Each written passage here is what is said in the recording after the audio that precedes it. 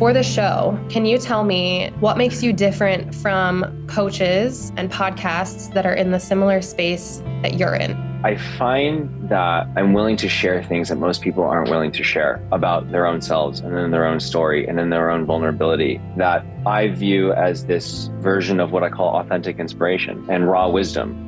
And it's because I've had a near-death car accident, because I lost my best friend to a drug overdose at age 21 years old. I've been through a lot of unique experiences in my life. What I've learned about human beings is that we all think we're alone in our problems. The reality of it is that they're shared by most people in the world. When we get that opportunity to realize that we're not alone, there's a sense of interconnectivity that we experience. I have learned some things that have been very beneficial in my life, and I hope that some of those things can be beneficial for others, and that they'll get insights and they'll get inspiration on how they can put the power back in their hands, and so they can break through their limitations. This podcast is an opportunity for people to process things that are going on inside their internal world and start changing their experience in their external world from the inside out. My hope is that there's a magnetism to that there's a permission as I step into each episode with my vulnerability and what's coming up for me, that it draws people in. There's this cliche of don't get too high on the high and don't get too low on the lows. I love the extremes of life, and I embrace like the deepest of hells of life and anguish that I go through. And peace is not about numbing those things. It's not about being neutral in those experiences, but about embracing them and knowing that there's a return back to this state that we call equilibrium. And I don't know that it's a state that we ever fully achieve or ever get there. It's like perfection. Mm-hmm. We're never there, but we're always consciously making an effort to get there.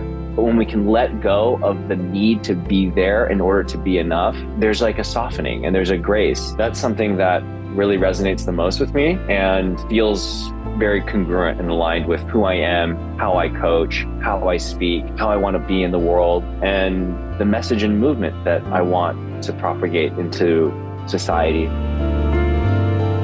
This podcast is going to contain raw wisdom and authentic inspiration, which means I'll share my own personal stories and what I've learned through my own hardship and struggles. And my hope is that this will help you achieve what you most desperately want from your life. I want to inspire you, but I'm also going to provide practical tools that you can use on your journey. You'll get a chance to listen to conversations and interviews with other powerful people in my sphere, because we humans thrive in community, and I want to foster a space where growth and meaningful connection can take place. Welcome to the Think Out Loud podcast.